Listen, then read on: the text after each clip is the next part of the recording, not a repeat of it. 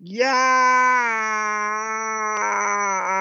Live from New Jersey right now. It's your man's the Guard State Gargoyle of elaborate literature, Fat Boy Sharif. And this is the Fly Fidelity Podcast Invasion. Shout out to my bro, my brethren, Luke Bailey. Tune in. First I say, what we're going to do. Then you say, I don't know, what do you want to do? What we're going to do, what you want to do. I have an idea. You're going to dig this. The Fly Fidelity Podcast Is the solution. It's the best. Check it out. You want to get super fly. Details just ahead. Do you love credible content, but hate how long you have to wait? and who wants super thick and frothy dumpster juice with rat corpses in it? There's a better way. Fly Fidelity. Fly Fidelity. Fly Fidelity. Fly Fidelity. Fly Fidelity. Fidelity. Fly Fidelity Podcast. Fly Fidelity, baby. Fidelity, baby. Fidelity. With your host, Luke Bailey.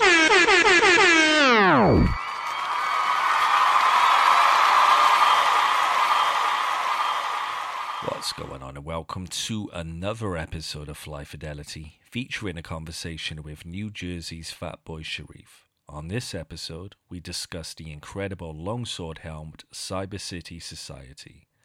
We also talk to producer/recording engineer Wavy Bagels about his contribution mixing a project, and so much more.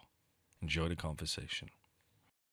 Okay, we're going to begin our interviews today with Sharon. Begin the return. How long have you been in this classroom circumstance? To navigate, would you have to see your way? Years. Obviously. Since Valentine's Day, 21 years ago. Okay, and is there anything in particular you would like to say? What would I like to say? There's so much I want to say to you. Just about anything that would be of any significance to you. He's already on Heaven's Gate.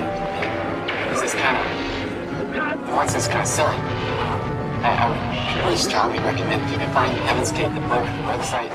Go there, study it, read it. I wanted to start by giving thanks for another quality body of work that really pushes boundaries and exists completely in its own unique creative space. Cyber City Society. Thank you, brother. Thank you. Shout out to everybody who definitely been showing that love and support. Me and my brother, producer Longsword, definitely put a lot into that. So shout out to everybody who been showing love and supporting that. It was an amazing time putting it together, and it's an amazing project, and I'm glad you feeling it. You always show love from the beginning, you feel me? So anytime my brother Luke is feeling something, I know it's where it needs to be, you feel me? Yeah, I appreciate that, man. I appreciate that. Well, we're going to talk about the project, of course, in this episode, but for anybody not familiar with your story, I wondered if we could go back to the beginning and discuss your come up in discography up until this latest project. Hell yeah. That's always some of the most fun to do once you get kind of your project start rolling and you kind of get everything going. It's always good to sit back and reflect, because I always say, like, the past is what makes the future. Exactly. And you've had an amazing past. You've had an amazing come up. It starts with you being a poet, of course, and takes us to this point we're at right now, Cyber City. Where does it start for yourself? I say probably around 6 or 7 years old, I would say. Because coming up, I grew up in a real family household. And not family household like musicianship, but more of just like my uncle, my grandfather, my grandmother, my mother. Every type of different music was coming through my household at one time, and it all kind of affected me in different ways. So my uncle, he'll be big into like the Curtis Mayfields and the Luther Vandross, Ozzy Brothers, Prince type of vibe. So I kind of soaked that up from him and kind of got influenced by that. My grandmother, she'll be more into the Supremes, Tina Turner type vibe. I kind of took that in and put that into myself. And then my parents, the early 80s, early 90s hip-hop, Run DMC, Slick Rick, Poor Righteous Teachers, EPMD, Tribe Called Quest. And it kind of led me into that aspect. Because I would say around probably 6 or 7, I was into poetry heavy. So I was huge into that. I used to win all types of different poetry contests and stuff. And around 8 or 9, I started writing actual raps for the first time when I was probably 3rd or 4th grade, something like that. And the influences at that point was I kind of took my own personal influences at that point. So obviously the stuff that they put me onto, I loved, but around that time, I was big into like grunge rock, heavy metal, and stuff like that. So I kind of fell in love with just like the writing style of that, the videos and all of that. And I kind of wanted to be like, okay, I think I can do that. Like, I think I can have just as much power and energy in my words, but do a different genre with it. Like, I might not do rock music, but I'm like, I love hip hop music too. I want to bring the same vibe and energy that I feel from this genre to this genre. And through years and years of just working at it and crafting it, it grew into what you hear today. And it's still growing and elevating into different styles and different formats. So it's been a true creative love story with me from the beginning. Dice script, spouse spent one night with whale ice pick. Head leader of ISIS, deranged lovers, exchange brothers, explode covers. Ride hoverboards with a face covered. Repentance of God, descendants from tribes. Subway hijacking, killing the 5. Phone tap for weeks, hear my resident peak. President speech, veiling the weatherman's chief. Meddling treat, elemental federal creeps. Headed from sleep, elephants, red Hennessy, settled at least. Thousands found spreading on trees. Cornfields, Tower Jupiter, surveilling police. Space drones, breath control, 8 crates long. Liquid napalm, inhale to face gone. Lead spun, devilish rear fronts. Severe drums, uphill, craterway breadcrumbs. That love story doesn't stop at just music. We're talking about visuals, we're talking about comics, we're talking about reading, as well as music, aren't we? Talk about that influence outside of hip-hop and grunge that people might not be as versed on. Well, besides that, I'm a huge movie guy. So coming up, a lot of different horror flicks, a lot of different sci-fi flicks, and even like you said, comic books definitely was a key point of just how I saw creativity and kind of just like, I'll give an example. I'm not sure if you got a chance to see the new David Cronenberg movie, the Crimes of the Future joint. Not yet, man. Dying to see it. Okay, yeah. I saw it yesterday. Amazing flick. And I'm sitting in the theater and I'm watching it and I'm like, yo, this gave me the feeling that I had like as a kid. Because it's literally me as a creative watching another creative push the boundaries of creativity. And I'm like, yo, that's so ill that you can literally, I'm looking at it like this idea came from his mind and he put it on a big screen. And it made me smile because I was like, okay, this new music that I'm about to work on, I gotta push the boundaries of that. I gotta bring it somewhere else that people might have not got a chance to hear or see yet, whether it's sonically, lyrically, everything, just all across the board. Like, and that's it reminded me, like I said, as a kid, I was the same way. I would watch something like maybe the Spawn cartoon or read a certain Batman comic book or watch a certain horror flick from Cronenberg, Wes Craven, whoever. And I'm like, damn, this hour and a half of a world they created, you could really watch and get lost in, and people can debate it forever, get different messages from it forever, different meanings from it forever. I'm like, that's exactly what I want to do with my writing. Which is what you're doing and what you've done in the past. All of this influence we're talking about, this is all lending itself to this universe you're creating with all of these projects you go on to creating. And it starts with your debut, doesn't it? It starts with Ape Twin. Before that, you're in a group. Talk about the group before you transition to becoming a solo artist with Ape Twin. Oh, yeah. Shout out to my bro, Soundtrack Imperial. Age of Extinction. That was... I want to say about 2015, we started doing that. And shout out to the whole New Jersey hip hop scene. Cause I'll definitely say, like, especially coming into my own as an artist, that was a huge influence on me too, from venues like the Blue Room Lounge at Sea Caucus, CE Gallery in Newark, and countless other just Jersey underground venues that definitely kind of shaped and molded my style and just gave me an outlet at that point. And me and my bro Sidetrack, we connected at, shout out to my bro A Sharp, he used to throw this event, the A-List, at the Blue Room Lounge. And we got in the cypher there. It was me and him and me and my crew at the time. Shout out to Strange Colors. And we both killed it in the cypher. We connected. We was like, yo, I think your style is dope, bro. Let's connect on some music. And we got together, made a few joints, and we made the Age of Extinction duo. And even back then, like, I always thought songs and projects should have a deeper meaning than just like the literal listening aspect of it. Like, all right, I'm hearing it, I think it's dope, but what am I getting from it? Like, what different stories could I tell in it?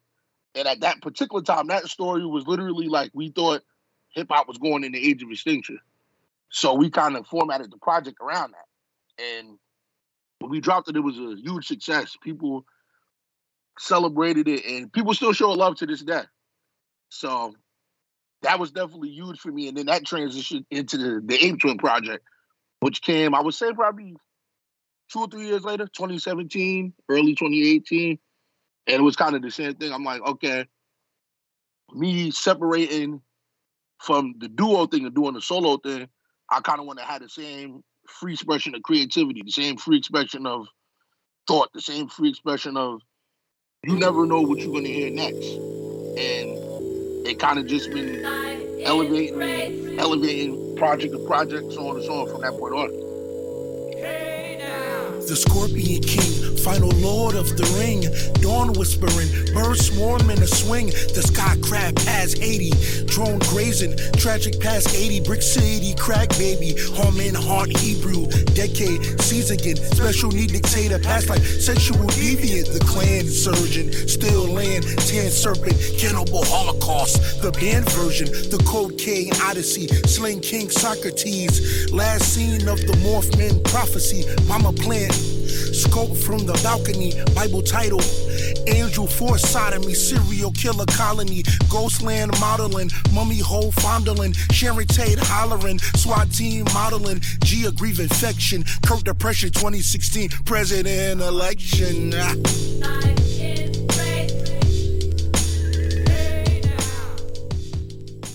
Cloud Atlas was a classic. Could you talk about that track for a second? Thank you, bro. Thank you. Yeah, that's one of my favorites.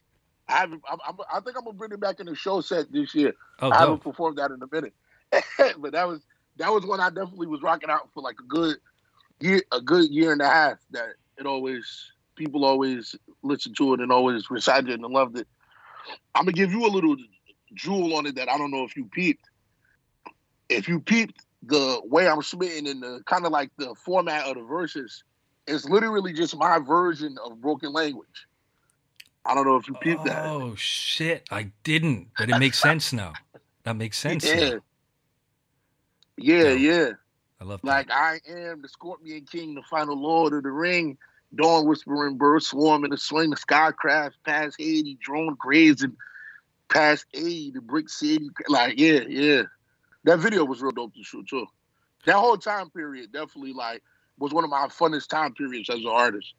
Like, it's kind of like we were saying earlier, where you at a particular spot and you like, yo, without these 2 or 3 incidents and situations for a few years ago, I always remember this. This will always be special to me. So whenever I hear that song and the Ape Twin project in particular, it always just keep me elevated and keep me inspired, for sure.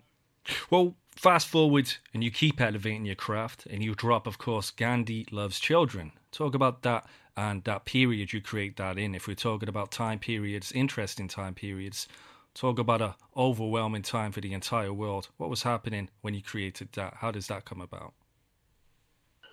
Yeah, that was another that was another deep situation where I would say, to make that make a little more sense, I'll kind of go back to how me and Roper first met. I'd say about probably 2014. I want to say around maybe a year before I started doing Age of Extinction. I used to do this college radio show, Strangers with Hip Hop, with my bro 89 the Brainchild. And we started the show back up again recently, Strangers Live. So shout out to my man 89, DJ Boogavelli, DJ Koha, Newtown Radio every other Saturday. That joint is crazy, but dope. We used to do these on-air ciphers on the original show. And my boy DJ Boogavelli, we was working at the same spot at the time. So that's how we like met each other. And he told me, he like, yo, you got the ciphers coming up this week, right? I'm like, yeah. He like, I got a group from my area. They want to come up and rap. And I'm like, okay, are they dope? He like, yeah. So I'm like, all right, tell them come. So the group comes up. Roper happens to be there. So it happens to be a group that he's producing for at the time. So that particular night, they come killing in the cypher, and kind of like me and Roper just hit it off the gate, just with kind of like similar sense of humor, same influences music wise, and just overall bugging out, having fun. And he started inviting me to their studio sessions, and I would hear a lot of the music, and I'm like, yo, these joints is dope. But his production always just stuck with me more than anything. I'm like, yo, this is like a different sound I'm hearing right now. This, like, you got some special sauce with these beats, bro. Like, and vice versa, he was put onto my music, and he was a fan of my music. So we said, like, yo, we got to link up. Let's do some music together. And it's crazy because the final Gandhi Loves Children version that all of the world heard from 2020, that was literally, I would say, probably about 3 or 4 years in the making. Because it would be like, we would link up, maybe get 1 or 2 songs done, and then we kind of just might fall out of touch for a minute. His career going his way, my career going my way, and it's kind of like, we might not see each other maybe 3 or 4 months, but when we see each other again, it's, oh, yo, the other 2 joints was dope. Let's do some more. So we might link up, do 1 or 2 more joints. Maybe not see each other for a year. And then I would say probably the 3rd time we got back together and linked up, we was just like, yo, let's really sit down and log in and really knock this project out. And that was one of the best things that we both really decided to do, because going into it, and what I think the album, like what people got from the album, and what I loved about it is we definitely set out to make nothing that was, we wanted to make a project that didn't sound like nothing else at the time. Right. And like you even said, all of the craziness in the world, we wanted it to be one of those time capsule albums where you can hear something like It Takes a Nation of Millions, and you're like, okay, I can literally hear the crack epidemic in these beats. I can hear everything that was going on with people coming back and remnants from the war and the Reagan era in these beats. And we definitely wanted to, when you hear a track like Tragic, the Jack-O-Lantern Sculpture, Nuclear Warfare, where you can be like, okay, I can hear the craziness that was going on in the world with COVID and the paranoia at this time, the greediness from companies that was trying to milk people out of their home and their living situations just so they can make more money. And it definitely embodied and symbolized everything that was going on at the time, like, for sure. Check this out. And you know, like, wow.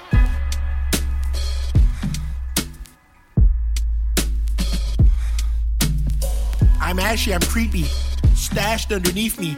A Latin believes me. Stocking cat with a genie. Alaskan by train. Kanye on a tirade for 5 days. My sex slaves were suicide saved.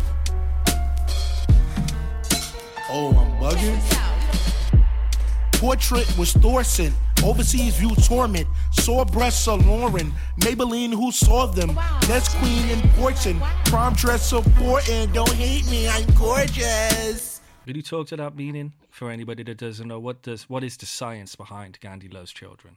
What does that mean to you? Well, literally, it's kind of just like when I say it and I hear it, it's kind of like a spotlight on the world at the time, where we swayed and we kind of disguised by the camera that they holding up, like, okay, we supposed to celebrate this. This is considered a good thing, but it has flaws in it. It has different elements in it that we might not all want to embrace if we all knew about it. And I think that's how the world's been for a minute. And you take a figure like Gandhi, celebrated, everybody loves him, but he had different elements of him that certain people, when his name comes up, some people be like, fuck him, I can't stand him. And then other people be like, he's an amazing person, he's an amazing figure. So we kind of just wanted to, with that title, we kind of just wanted to give you something that you might not know how to feel about it.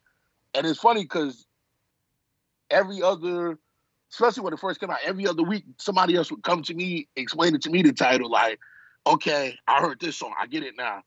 And I never would tell nobody if they was right or wrong. I'm just like, it's all in how you hear it, it's all in how you hear it and how you feel it. So, right. But that's what we was going for with it, for sure.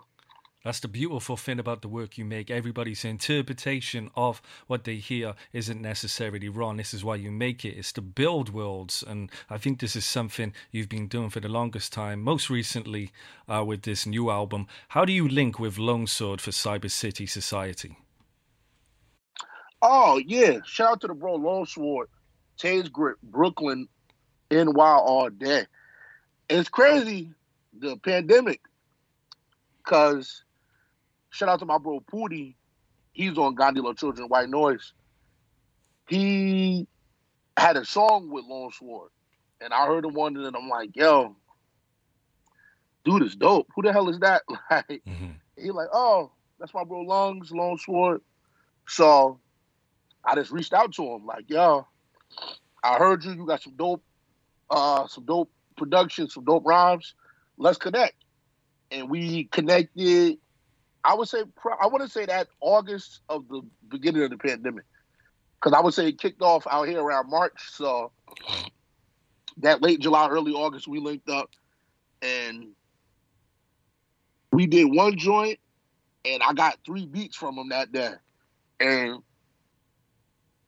for some reason, the beats just hit me. Like, because I remember I left him, and I just walked around the city for like 3 hours. Just listening to the beats, like, and I hit him back like, yo, we could definitely put this together. Like I told him, I was like, I'm going to write a whole thing surrounding these beats, like, because the beats had me feeling very, like, cyber New Yorkish, real Blade Runner-ish, like, kind of like, and it kind of went with definitely how New York was feeling and looking at the moment, where the subways wasn't running that night, everybody's masked up, it looked like a desert land. So I want to thank him just for that production. Helped me definitely tell that story, similar to Gandhi, where I'm like, okay, this is kind of like the flip side of Gandhi, how I see the world today and what's going on.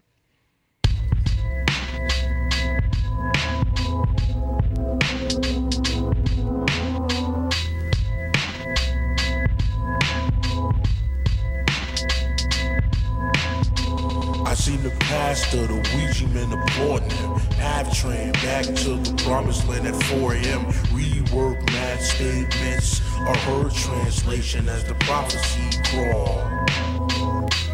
Saints wrestle on fate. Outline Planet X detailed in a car chase. I'm seeing sky height defense. Words mark the children as a godlike being. Diagnosed cold split with a high focus. Lab tested allergic cockroaches. Planet discussion. My patch from the function. Outcasted. Arrival the gunman. Static frame. Chapters change. Bullet plastic brain rounds of the acid rain. Breeze went home. Deceiving foe. Befriended boogie monster at 3 years old. Bliss journey sky dark freezing narcotic heart plays with season grows.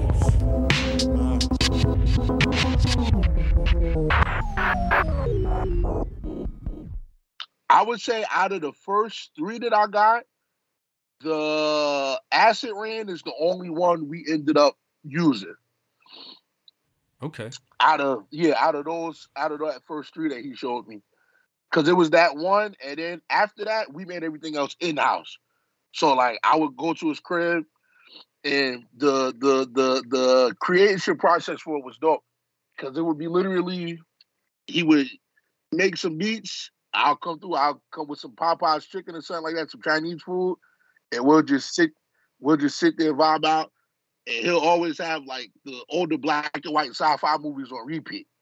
So he'll watch that, make something, and I'll just listen to it. Sometimes I might write right there, and sometimes I might take it home and just, let me sit with it for a minute. Like, because I got to create, like, my whole process with taking in beats is, I like to kind of take it into the spirit. So I might, most of the time with a beat, I'll take it home, and I'll listen to it maybe for like a month, and I'll just have dreams about it. I might hear it and see different shapes and colors in the beat that I'm like, okay, I gotta write these words to get this expression out off of how I hear this landscape, this soundscape of the music.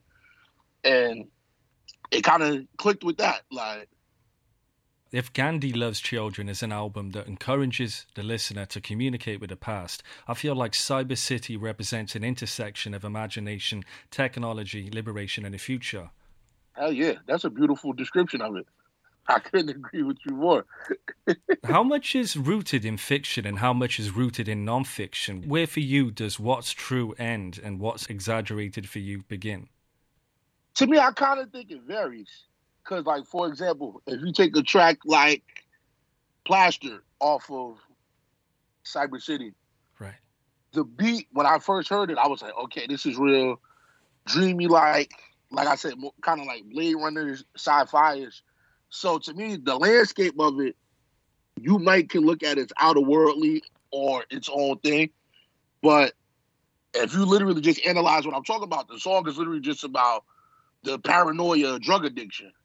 And that's one thing I've dealt with from, not me personally, but personally as in parents who had substance abuse problems for a minute. Right. Even out here in New Jersey, different parts of New Jersey and different friends I had in the past that dealt with substance abuse and narcotic abuse and all of that type of stuff. And I kind of wanted to give them a voice and just kind of put down how I felt about that particular situation. Like I'm like, if I was able to go into a drug meeting or something and I can speak, how do I feel about that? What would I say? And that's kind of what came out. Nice. So you're becoming a voice for the voiceless in sorts, I guess. Yeah, a lot of times that's another big thing I try to put through when I'm writing some things, because I'm like, okay, we all have opinions and different vibes and different things we want to express, but sometimes I'm like, all right, I feel upset today. I'm feeling I'm feeling beat down. I'm feeling like no one knows what I'm going through. Maybe I can reach this person who think nobody is there for them, type of thing. Well, speaking of conversations and reaching people, you've likened your writing process to having a conversation. You've compared it to the concept of having a conversation and talking. Knowing that a lot of this project would have been written at the height of COVID, I was wondering how much you normally write in isolation versus how much you write lyrics at the studio around people. Funny thing is, I'm not really a studio writer at all. Like, I would say it's kind of in a situation where I'm in a studio, maybe, and I'm doing maybe like a feature for somebody, or if we just up in the studio and somebody throwing a dope beat, I'm in the studio with one or two of my people that's artists that's dope. I won't kill a vibe and I won't kill the creativity. Like, no, I'm going to take this home and write next week. But besides those particular situations, I much rather, like I said, take a beat, sit on it for a few weeks, and really give the beat a voice in a picture, and then put the words really inside of it. Like that's my process that I like to do. Got it. And even a lot of times I'll just like to write in isolation. So I'll make a schedule like, okay, today's Saturday. If I'm saying right now, Monday I'm gonna write, I'll make sure I'll get up 7 a.m. and I'll write 4 to 5 hours. I might take a lunch break, 20 minutes. Come back, write another 5 or 6 hours. Because I usually like to do like maybe 12 hours of writing a day in different aspects. 12 hours every 2 to 3 days when I'm just literally going through beats. Sometimes I just might write down thought ideas and words and different song titles. Right. And go through beats and kind of connect it to that and then write the song around that. And you're talking about a matter of weeks before the actual beat starts talking to you. Yeah, for sure, definitely. I like to listen to beats until I can hear them in like at least 3 or 4 different ways. Okay. So interesting. Yeah, I might. Yeah, like I'll have a beat in, like for example, on Cyber City, the Acid Rain beat. That was one of the first ones I got that we actually used, and I remember listening to it. I want to say probably like 2 months, and I just would sleep to it like 8 hours a night on repeat. And once I started hearing it, and when I could literally just see things around me, I was like, okay, the song is pretty much written. I just got to kind of get the words around it and kind of make it all connect and make sense. I always look at it like me listening to beats when I'm asleep. It's kind of like to me, the final writing process is literally just a message that God gave me that I'm giving for the whole world to see what I see. So you're a vessel. Yeah, me and God discuss something privately, and I'm like, okay, when I write it down, I'm gonna definitely let the world in on the secret. But it just got to come at the right time. You talked about sleep triggering the foundations for a lot of these tracks and the subject matter on them. How essential do you think a deep night's sleep is for mining your dreams when you're writing ideas? Oh, yeah, it's very important. And it's crazy because a lot of my favorite stuff that I end up writing is literally in the middle of the night. So I might lay down maybe like 10, and I might just jump up 3:30 in the morning and have a whole 25-bar verse. Or a lot of times it's right when I wake up. So I might wake up 8 in the morning, have a whole 16-bar verse, but it connects with the 24-bar perfectly when I look back at it. Or it might just be stuff that I'm like, okay, this is dope, but I just got to find a home for it. So it kind of varies on that particular end.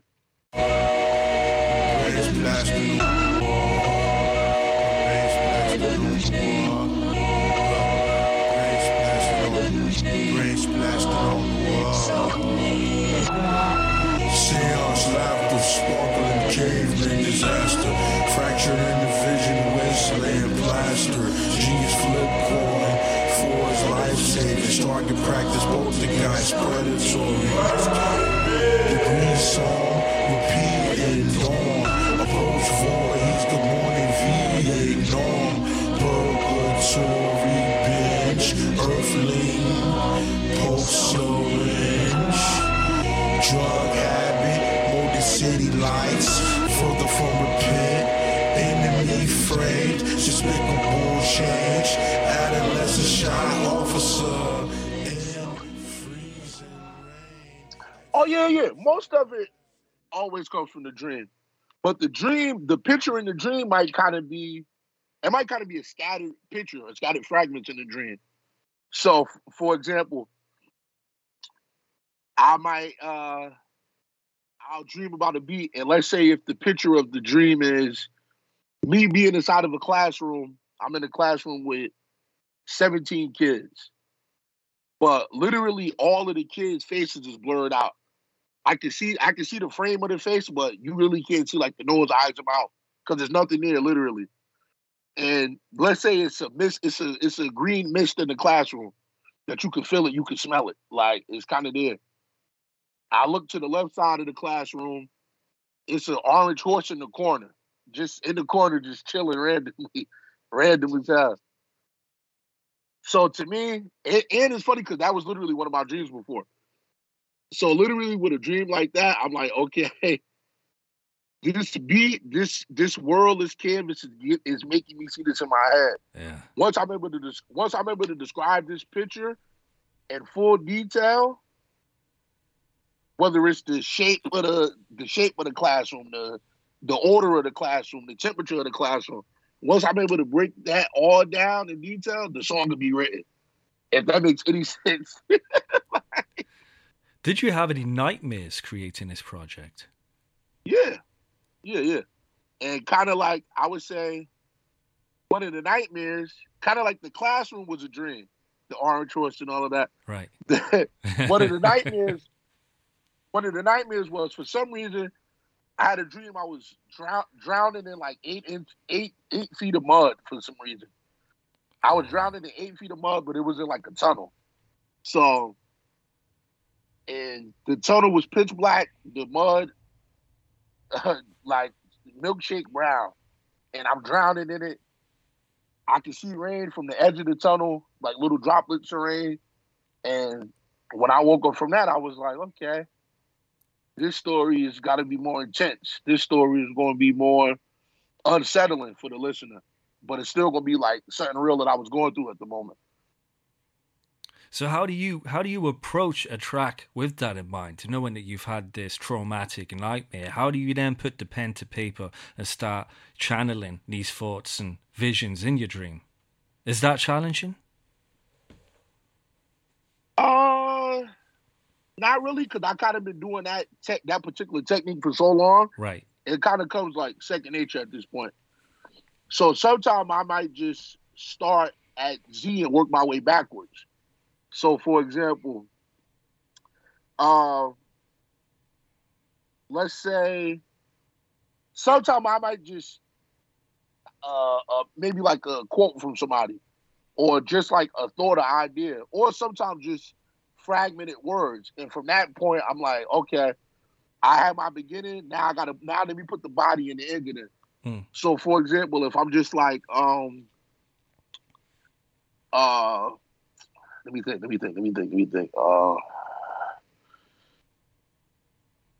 Okay, if I'm like the police task force asking me what happened in the raid this month. Last night we seen Tupac running through Cuba with a laser gun. So I might just write that as like just an opening bar. And from that, I'm like, okay, now let me get into the dream. And it kind of connects like that. That's a bar, by the way. That's an incredible bar. Oh, no. I'm definitely using that shit. I'm going to see. Y'all got the exclusive. Fly Fidelity got the exclusive full bar open. I'm using that on Sunday. There it is, man. You've talked about the way your music speaks to your audience. You've talked about how the beat speaks to you. You've talked about how your dreams speak to yourself making this music. What kind of conversations are you having with Longsword crafting this project as a way to immerse yourself in this universe you both collectively create? It's kind of just literally a lot of what's going on now. Because right now, I would say stuff is so dire and certain situations are so crazy that if you don't speak about it, you'll go crazy. You'll go mad. Like, so a lot of the Cyber City concepts was just literally us just talking and having similar opinions on stuff. And even like in my favorite song on the particular project, like a joint like Adolescence, like the acapella song, right? That literally came from just, it started as a just a regular poem I had wrote like in my phone, like the first 4 bars of it, and I just put it away. And afterwards, I'm just like, yo, that's dope. Like, I want to do something with it, but I don't know what yet. That's all I kept saying to myself. Like, I want to do something with this, but I'm not exactly sure what. So when it came down to it and I went back to it, I was like, I want to use this on Cyber City somewhere. So I just went to Longsword. I'm like, yo, I got this acapella that I started I want to end the album with an acapella rhyme. I was like, I just want to do I want to end it with a dope 4 or 5 minute acapella. I was like, I don't even want you to put a beat on it. Yeah. I just want you to make it sound like the city. I wanted it to sound like I'm standing on top of a building and I'm like the last man on earth. So just give me like certain city sounds, like maybe a car ran. And he was like, okay, I got you. Like, and that's the dope thing about Lone Sword. Like, no ideas ever off the table. Like, no matter how crazy or weird you might think, he trusted me with that. And when we heard the final product, he was like, yo, this shit is amazing. It's crazy. It's crazy. And it's a track that does speak to the space on this EP. There's a lot of space on this EP where after the first track, there's no drums on any of the songs. You do a great job of turning these loops into universes on this project. Thank you. Thank you. Like water for chocolate. Acid of the ratchet, how you wanna trip. This the doomsday conglomerate. Playing war games like Matthew Broderick. Even in heaven can't avoid the beast. No drums, only had noise for beats. In Cyber City with Fat Boy Sharif. Feeding rap poison to Android police. I told my witch, get the broom. The block flooded with decrepit fumes. I've been a legend bending spoons. Psilocybin in my blood like I injected shrooms. Watching Salvador Dali get exhumed. Might have to start shooting rappers like Benny Boom. Blacked out in the 237th room. I seen a demon lynched from the crescent moon. Wasteland torrent, decayed solar sauna drip. Luminol spray, poison the orphanage. Pillage death note, clone projector. Overlord infector, purple projectile, bone collector. Killed at the carry out, blade near my Grammy speech in the tree. Panther least, soul on ice. Woman triple X fantasy, deranging decent. Can you keep a secret? Helicopter rescue brown water from fountain. Mass joint surveillance, what the tragic outcome? What's the story and the genesis behind a track like Crescent Moon, which is one of the several joints on this album with multiple meanings? I would say that was one of the later songs that we did, funny thing. Because I remember Lone Sword showed me that beat, and I'm just like, yo. When I first heard it, it reminded me of... when I first heard it, I remember I seen the colors orange and yellow in it. And I'm like, yo, it sounds like literally like a moon harvest. Like some Children of the Corn type shit. Dope. Like, that was kind of like the vibe I got from it. So I kind of wrote it from that aspect. And after that, reached out to my bro Scatterbrain, came through with an amazing verse and killed it. And after it was done, I gave it to Lone Sword, and he was just like, yo, I'm gonna do my producer thing on it now. So you see that outro where we got the different sirens and the different ambulance and then the different like little movie samples we put at the end of it.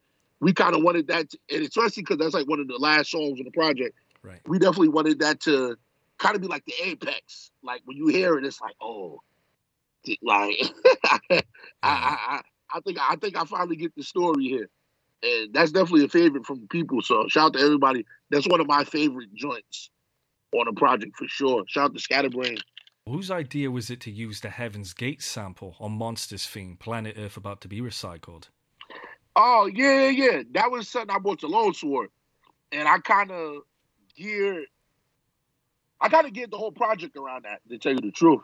Oh, really? Like, yeah. Because even there's different little other stuff from like the intro on Acid Rain and a few other things like where the particular Heaven's Gate story was always like super interesting to me. And let's backing up. Let's talk about that story for anybody who doesn't know. We're talking about, like you say, the cult Heaven's Gate. The name of the video, Planet Earth About to Be Recycled, which is sampled on the track Monsters Theme. What's the story behind this cult we're talking about, for context? Well, it was a cult that started, I was 70s, 80s California, and they started off small, and they ended, now I don't want to say they took over the world, but by the end of their run, which was, I would say, late 90s, from the mass suicide situation that they had a huge, huge, huge following. And that story always kind of was interesting to me. So I always said to myself, like, I'm gonna do something regarding that particular story or aspects of the story that I thought was interesting. And to me, Cyber City was the perfect place for that. It's also your second feature with Lifelon since Gandhi Loves Children. What is it about Lifelon's style that works for you? Oh, that's bro right there. He's definitely, besides being a legend, he's definitely somebody that I hear similar to Scatterbrain, Lone Sword, Roper Williams, where he doesn't what he does doesn't sound like nobody else. And I always love to show love and attracted to MCs and artists that's like that. Like when you hear Lifelong on a song, you like, yo, there's only one Lifelong. Like, and definitely stay tuned because we got some more stuff coming. I'm gonna send you something. I'm gonna send you something real soon. That's all I can give to people for now. But we got a dope body of work coming that's gonna be crazy. Dope. What about the track Encrypted? What can you tell me about writing and recording that one? That's probably my second favorite one, next to Adolescence.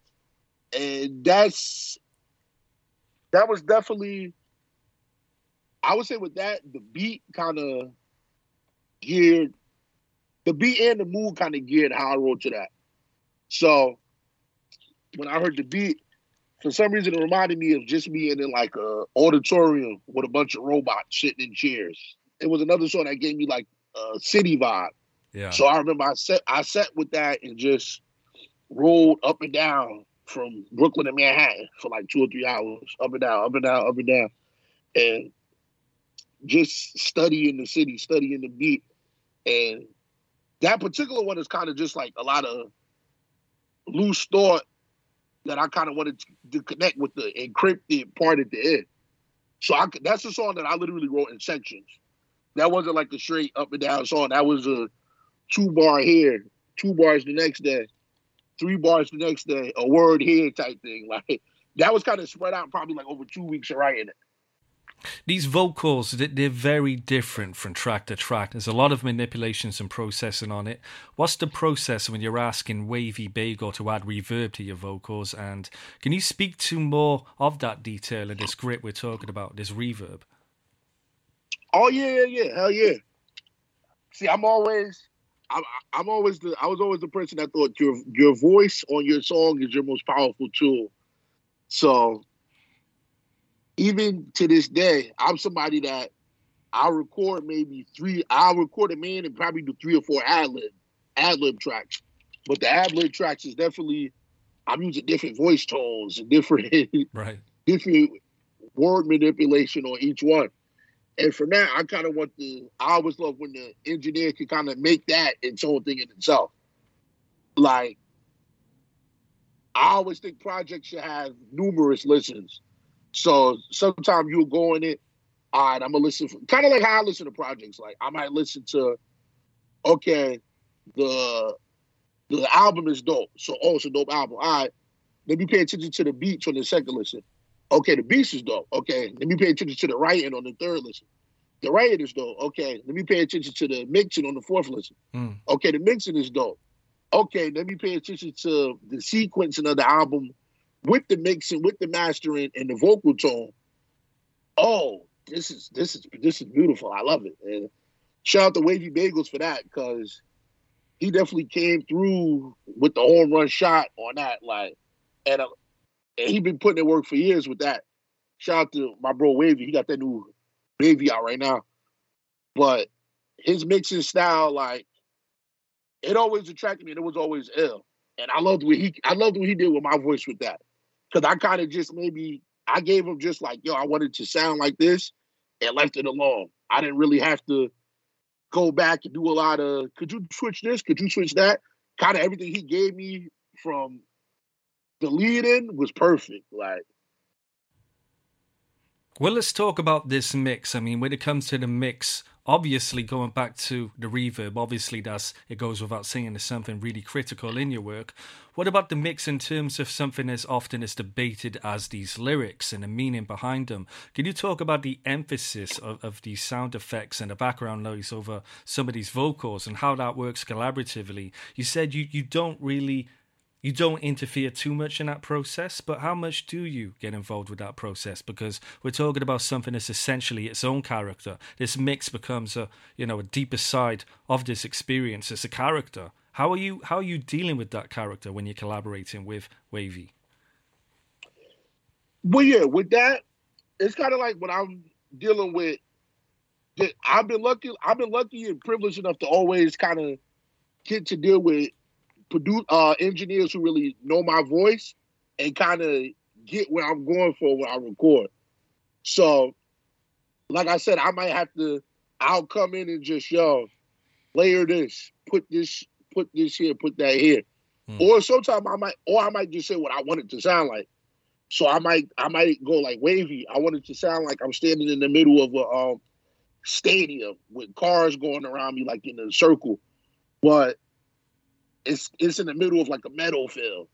And he'll literally be like, okay, I kind of get what you're going for. Like, and then from that, sometimes it takes a lot of different editing where it's like, I might want, like, for example, on something like Adolescence. That's a great example I can show you because, again, that don't have no beat. That don't have a particular beat per se. So I told him, I was like, yo, I want the ad-libs to kind of move like drum patterns. So if you notice, like, the ad-libs on it, like, when I'm like, I'm infinity molded, you hit a molded, chemically chosen.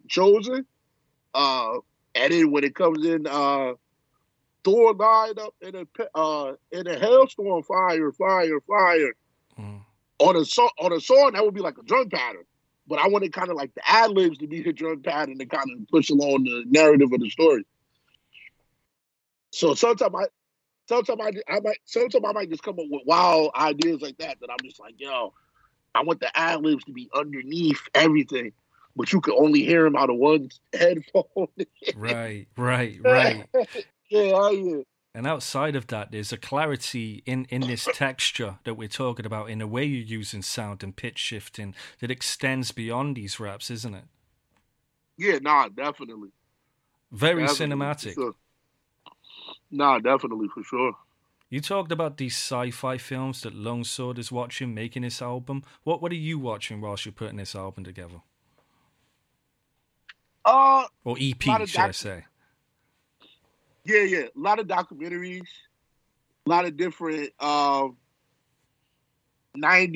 late 80s, like drive-in horror movie type joints, like Last House on the Left, Maniac, and all of that type stuff. Nice. Like stuff that can kind of just like draw out of emotion. Like even like in the studio, we always keep the TV on mute, but we might turn on some ECW wrestling, maybe certain anime to kind of like bring the vibe into the room before the vibe even starts really coming out musically, just to have a vibe already there.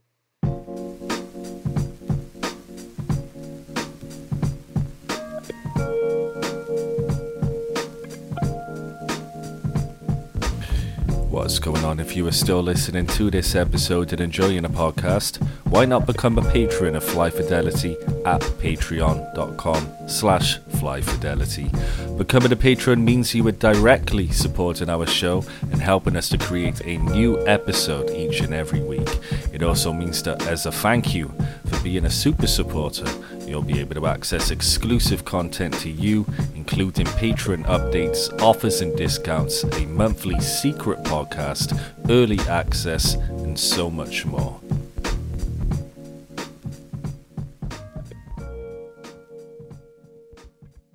What is it you think sound can do for a narrative that visuals can't?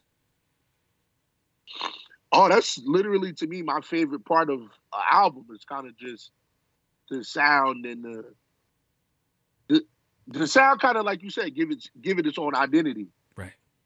Like that's why people, certain engineers win awards and certain mixing, like, to me, like, it all matters. Like, you're not just gonna ever have an album with just the artist name on it. You're gonna have the artist, the producer, the artwork, the engineer, like the whole team. And so, the whole team, like, and that's one big thing. Like, I'll listen to an album and I'll just fall in love with just the mix and the voice tones. Like this past week, I've been bugging. I was playing it super loud in my DJ car yesterday. I've been bugging over the mix and the voice transitions on Ill Communication from the Beastie Boys. I'm like, bro, this album is perfect, bro. You hear it, like, you hear the way Mike D voice sound like or this joint, like, yeah, hell yeah. Incredible. Hell yeah. We talked about it earlier. Can you talk about the role that New Jersey plays as its own character and backdrop when you're writing? Oh, hell yeah. One of the greatest place on earth, born and raised. Yeah, Jersey is definitely its own world to me. Even though we close to New York, to me, like, if you see somebody from Jersey talking, we got our own slang. We got our own way we dress, even our own type of music. So Jersey has always been like my main and biggest influence in just getting out thoughts of expression and just different elements. To me, being from Jersey, I always said I can bring different elements and show different people things in the world that they might not see from other spots. Yeah. Kind of like if you're hearing somebody from Boston or Philly or Detroit, like, and certain elements and stuff that us from Jersey can speak on that other people can't speak on.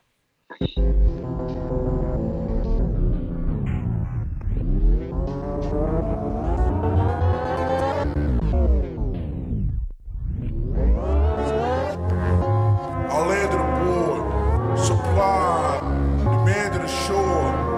The shadow whisper told the dark side, enhance more. My berry, precautionary. Library card held hostage where thoughts was buried. Shot dead as I pulled the Pulitzer on stage. Full enraged, embraced, bulls on parade. Static vision, my plan left on the chalkboard. Encrypted mission, free plan in position. Out of prison, when the water broke, a genius was born.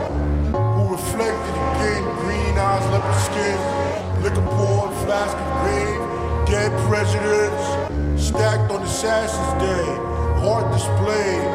The fountain had stream limits of lead, don't you hear? Leak down the hatch, church wall on fire. You seen the evidence from the match. Read instructions of homemade pipe bombs, fire alarms, sound of the infant at the school, firearm, Miss Angry, Miss Informed. Hey, it's your man Wavy Bagels, Cyber City Society out and out everywhere, Fatboy Sharif, Lungs of the Lone Sword, here on Fly Fidelity Podcast. How would you describe your role of sequencing, mixing, and mastering Cyber City Society? I would say it's been the most experimental project I've worked on up to date, as far as the mixing aspect of the project. When knowing Sharif, I've known Sharif for the past, I want to say 2-3 years. I've known Lungs for the past like 6 years. Knowing both of those individuals and just knowing how they approach music, that it was, I would say it was definitely like a challenge, as far as delivering, a soundscape where both of them are satisfied and they both meet at the middle. So I would say that for the aspect of just like what Sharif is usually, and hearing his music and knowing what he wants, and then knowing Lungs and knowing what he wants, and just combining those two together was definitely a good challenge. And yeah, it's like I said, it was been the most experimental as far as, you know, effects and whatever they asked of me. It's like I a lot of buttons were pushed to the extreme in a good way. How long did you have to sit with this body of work before you fully understood it? I want to say I sat with it for a few months. When Sharif presented the project to me to mix both him and Lone Sword. I want to say this was like around last year, around the same time. Like I want to say late summer, early autumn, around last year. And you know they sat, you know, and they you know they was already doing stuff. They already had stuff set in preparation for the project. Like they took photography, video shots. And so it was easier to see it visually because they had like there was a picture of them where Sharif is like shirtless and all red. He's like painted all red, and then Lungs has like a lizard's face with the hat. So it's in the Adolescence video. You'll see where like how the mask looks, and then he has like a New York Yankees hat on it, and like seeing things like that, and then so hearing the beats, you know, going over the beats that Lungs had made for the project, and just knowing that he like Lungs is very for those that don't know, he's very like big on like historic stuff, like old film stuff. So he a lot of his music, he has a lot of like film kind of stuff. If you hear it, like I'm not gonna give out no like, oh, this is what filming. I'm not gonna do that. But like so I take that, and then knowing Sharif, he likes his music is very spatial. You know what I mean? He wants that space in his music so that he could make those statements and say the things he says on his records. But he wants to be able to like, it's like wizardry when he wants to like, you know, what he uses to like the way he utilizes like effects such as like reverb, things to like stick out. So I just paid attention to those things and I just honed in on those. But yeah, I sat with it for a while. And also in the midst, I'm also mixing other stuff in the meantime. So I just like, you know, just sit, you know, sometimes you jump into something, you don't want to jump into it for too long because, you know, you tend to drown out a little bit. So I step out from it for a little bit, you know, probably jump into the next project, give my ears a break, and jump back to, especially with this project because of what was asked of me to do for the vocals. So, you know, and just making sure that the right effects on the right vocals, and just making sure that at the same time, not drowning out the vocals too much when you can't hear what Sharif is saying. Right. I don't, you know, that's important. And what's really important is like, you know, effects are really cool, but if you're killing the purpose of the lyrics if you're drowning out the words. And I wanted, it was like a compromise. So you just want to compromise, giving the right amount of effects, but making sure that the words are getting out. So, you know, it was just I would say that was probably like the biggest challenge within that challenge. Yes, you know what I mean? I just, you know, it was just a constant of just going back and forth with it until I was satisfied with it on my end. Sent the final mixes out to Sharif and Lungs, and they were happy with it, and it was a go. Speaking of going back and forth, going back to you talking about the visuals for this album in the form of, like you say, of course, there's Lone Sword watching these films as he's making these beats, and there's the shot of Fatboy Sharif painted in red, like you say. He's seeing colors making these songs. He's seeing colors listening to these beats. What colors are you experiencing when you're mixing these beats? Yeah, so with this project in particular, I saw a lot of red. Part of it because you see the picture of Sharif covered all red. So it's like that gives me that's the boom, the indicator. So it told me to start with that color. And then even during the process of the project, so while the project is being made, Shane, I'm just like, I'm like going blank on his last name right now, but shouts to Shane. He did the cover art for Cyber City, right? And before the cover, you know, for the album was out, you know, got a peek of it, and I was like, oh wow, and it was a lot of red. You know, as you can see now, it's a lot of red, some purple, just like dystopian colors. And so I just stayed in onto like the red and purple hue of. If you want to look at it like that in the way of colors, I would say it was more a lot red, purplish kind of vibe. So like, you know, the color of blood, you know, very, very, very, you know, similar to like, you know, in horror films, just like what like Sharif loves. So it was very easy to associate that color with this project, and because it was like it was just kind of given to me, but without even me asking, you know, and it was very helpful. Got it. So you're making, in a subtle way, you're really making this amazing cinematography yourself on these records, and this sequencing we're talking about is a massive part of it. What was your process approaching these beats and mixing all of these elements inside of them? Yeah, so arrangement was the first thing. So, you know, I've made sure I sat down with Sharifa Lungs just to get the arrangement out first. That way, and I always tell anybody that I work with, you know, try to tell a story with your arrangement of your records. You know what I mean? If you have a project, 10 songs, 20 songs, you know, every story has a beginning, middle, and end. You know what I mean? To have a, you know, you could do a Pulp Fiction style. You know, you could do like, how like it's not in chronological order, so you might start with the end of the story and it builds all the way up until like a climax, and that's, you know, things like that. You could break it down into seasons, you could break it down into quarters, you could break it down into colors, shapes. Like right. There's so many ways you can arrange your track list so that you get your overall story is a full piece and it's not a scramble board. So I felt like they did a good job with the arrangement.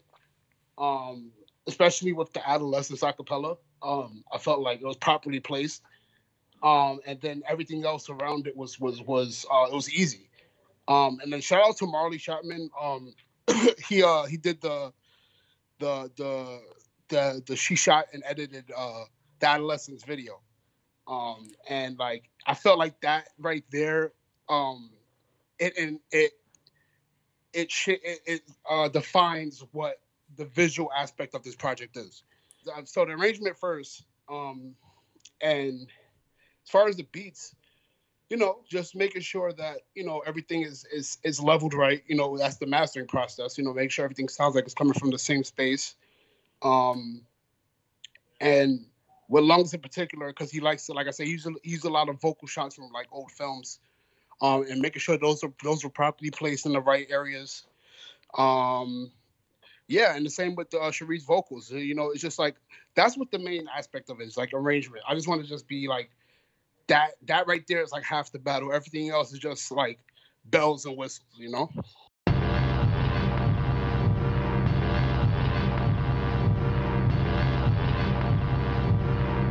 They were frightened.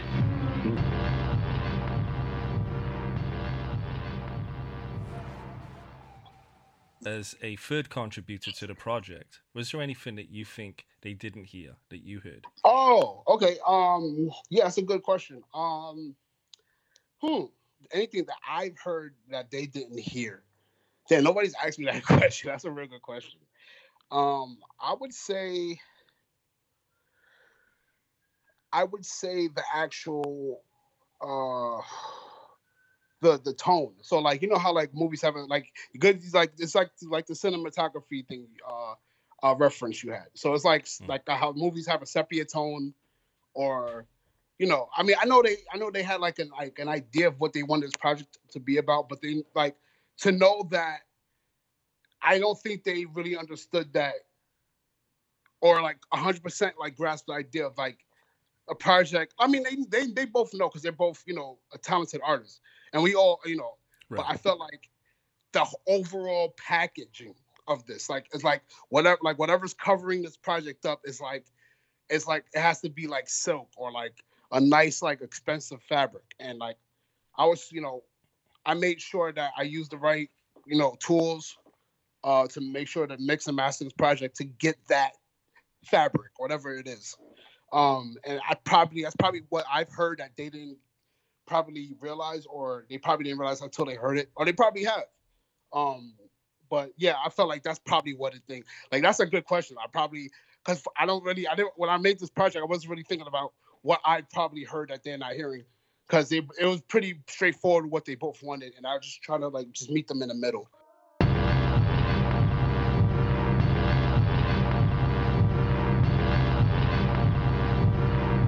They were frightened.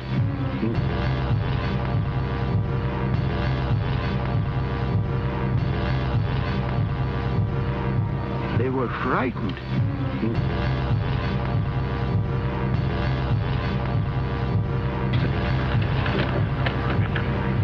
They were frightened. It's one thing to sit in a studio and sit with artists, to sit with a Sharif or anybody, and actually do the thing, and then it gets out. But it's a whole nother thing to sit back, you know, from a record that you've been listening to in the studio on and on and on until you got it right. And then you actually sit back from it for a while until it's actually out and people are you see other people react to what you've been hearing in the studio for on and on and on. And I take those as lessons of feedback. You know what I mean?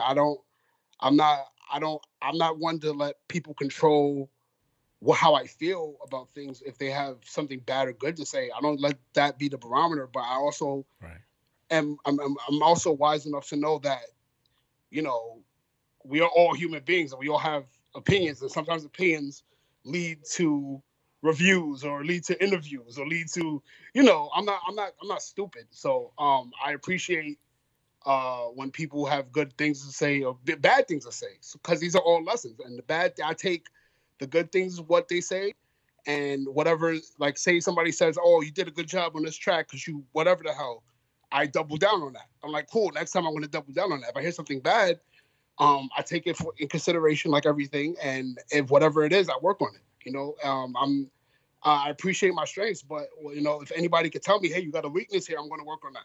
And I appreciate it. I'm going to tell the person, thank you. I say that's how I approach those challenges as lessons. And with that being said, how do you think Fatboy Sharif and Longsword have been able to magnify your strengths with this project? Just them being the badasses they are, you know, them just like them being themselves, them, you know, and treating this project, you know, like still pushing it, still, you know, and you know, it's without even if I wasn't mixing it, they would still be doing that because it's their project, it's their baby, right?